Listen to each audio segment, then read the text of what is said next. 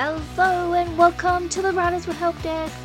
I am CWD and this is your place to get your help, get your writing inspiration, and for season 1 we're talking about upskilling you, giving you the tools in your toolbox so that you can write right now, today, and start your journey to whatever it is that you want to write on that big mountainous goal that you probably have. I had the goal of writing a novel.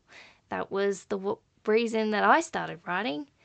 I thought one day, I'd like to write a novel. And after probably a few months, I can't remember exactly now, but after a few months of sitting on that idea, I started. I had absolutely no idea how to write a novel. I read a few, but never in a million years thought about what went into writing. The process, the beginning, the middle, and the end. Well, we all know every story has one of those, but the beginning, the middle, and the end for the process is more complicated than you can imagine. And after many years of reading, writing, doing courses, doing lots of research, YouTubes, and podcasts galore, I can tell you that this is the simplest way to think about the how to write anything process. This is the step-by-step guide, if you will, to knowing where you are on that journey. You probably heard words or terminology like first draft and revision and editing. And then you've got things like sentence structure and characters and indie publishing and agents and audiences and world building and tone and substantive editing. You've got things like alpha readers and beta readers. And you've got all the tips for how to create conflict and really good covers, because covers sell books. And I'm sure you've heard a thing about outlining, and potentially you've heard the term a plotter or a pantser. What a world of words just for describing how to write something. Now, I'm sure we've all done an English class before, and writing an article or book report or something like that, or a response to an exam question, is not quite the same kind of writing that we're talking about. Because when you're writing those kinds of things, well, if you're writing a book report, you can do some of these steps. But if you're writing an exam answer, you only get one shot. So what you write there is what's called a first draft. You do it once and you hope it's really good. And, you might do a quick read through, make sure you haven't misspelt something, or you make sure that it makes sense, basically. And I guess that's where I will start, actually. It's not a bad analogy, because if you think about an exam answer or a test, if you're writing any kind of test, let's pretend for a moment that you are going to be writing your social studies exam. Maybe it's a history or history test, okay? And you've got a subject, whatever that subject is for history, and you've got to write about it. So you write the facts, and you write the first draft of it. And the idea when you're sitting in exam is you're under a clock and you've got to get it down. You've got to get your idea from your brain onto the page. And, you want to do that pretty quickly, because, if you run out of time and you don't have words on the page and you hand in your exam and the teacher reads it, and then they go, oh, hang on, this person has no idea what they're talking about because they didn't write anything in that box that was meant to be for the answer. Now, I know it's an analogy and analogies break down, but just stick with me for a second, because this is critical. When you understand that that's what a first draft is, it's write it down, get the idea out of your head and onto the page in a timely fashion, however much time it takes. That's the first step. It's getting it down onto the page, into a computer, however you choose to do it. Once you have that, you have something to work with. You have something to read over and check out and be like, well, is that really the answer that I want to give my history teacher about this subject? Maybe, maybe not. Maybe you got it the first time you wrote it. You captured every piece of information that you really wanted to have in there, and all the important bits are in there. But sometimes you read it and you go, oh yeah, I missed something there. I didn't quite answer the question. Now actually, when I was writing exams, I don't actually think that I left myself much time to go back and read the answer. So it's an in principle scenario, because normally we spend all the time writing and not a lot of the time editing or reviewing, revising our pieces, because we're on a time crunch. We want to write as much as possible. So you had your question, and then you had an idea about how to write it. And so you got that idea, and because you're on a time crunch in this exam scenario, you wrote it down. You got it down on the page. Okay, then what you do? Well, this is the step called revision. And I call it revision and not structural editing for one very important reason. And that is, it's a different word to editing.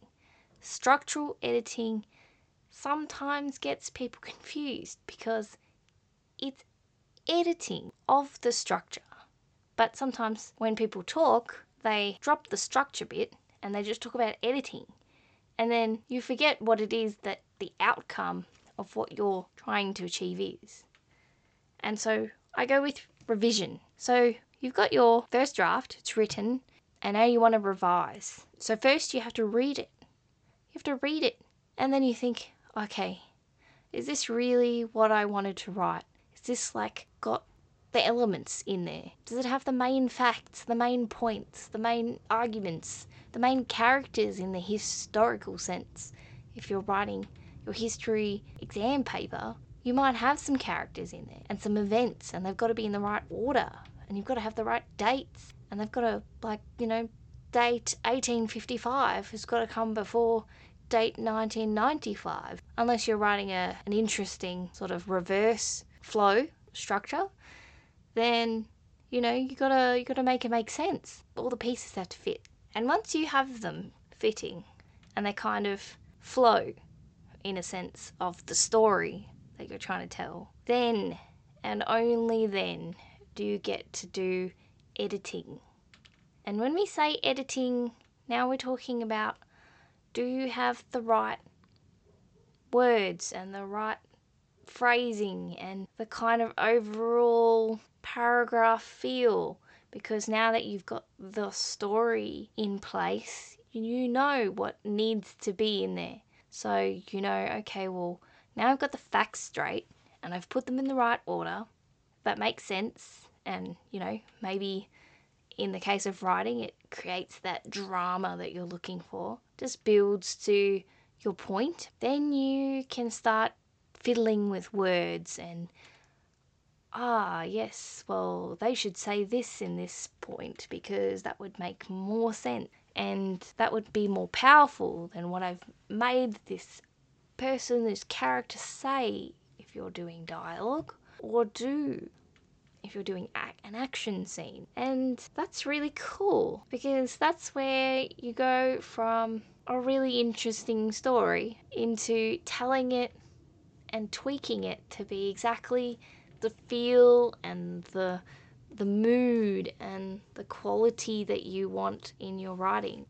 Because not every word that you wrote in your first draft is the right word. And maybe it is the right word, but maybe it's in the wrong order.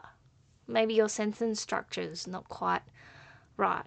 Or maybe you're like me and you write really, really, really, really, really long sentences. And so you've got like 4 or 5 ideas in the same sentence. And if somebody read that, they might get a little bit confused as to what you were trying to mean. And so that's where all this editing business comes in. And you've got words and terms like copy editing, and you've got things like checking for spelling errors and typos and all those kinds of things.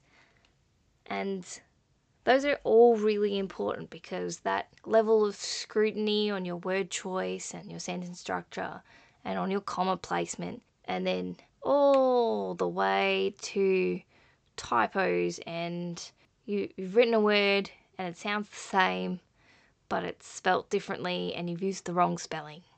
Those kinds of things. The gremlins. So you've spelt it correctly. You spelled a word correctly, but it's not the word that you meant. It's not got the same meaning.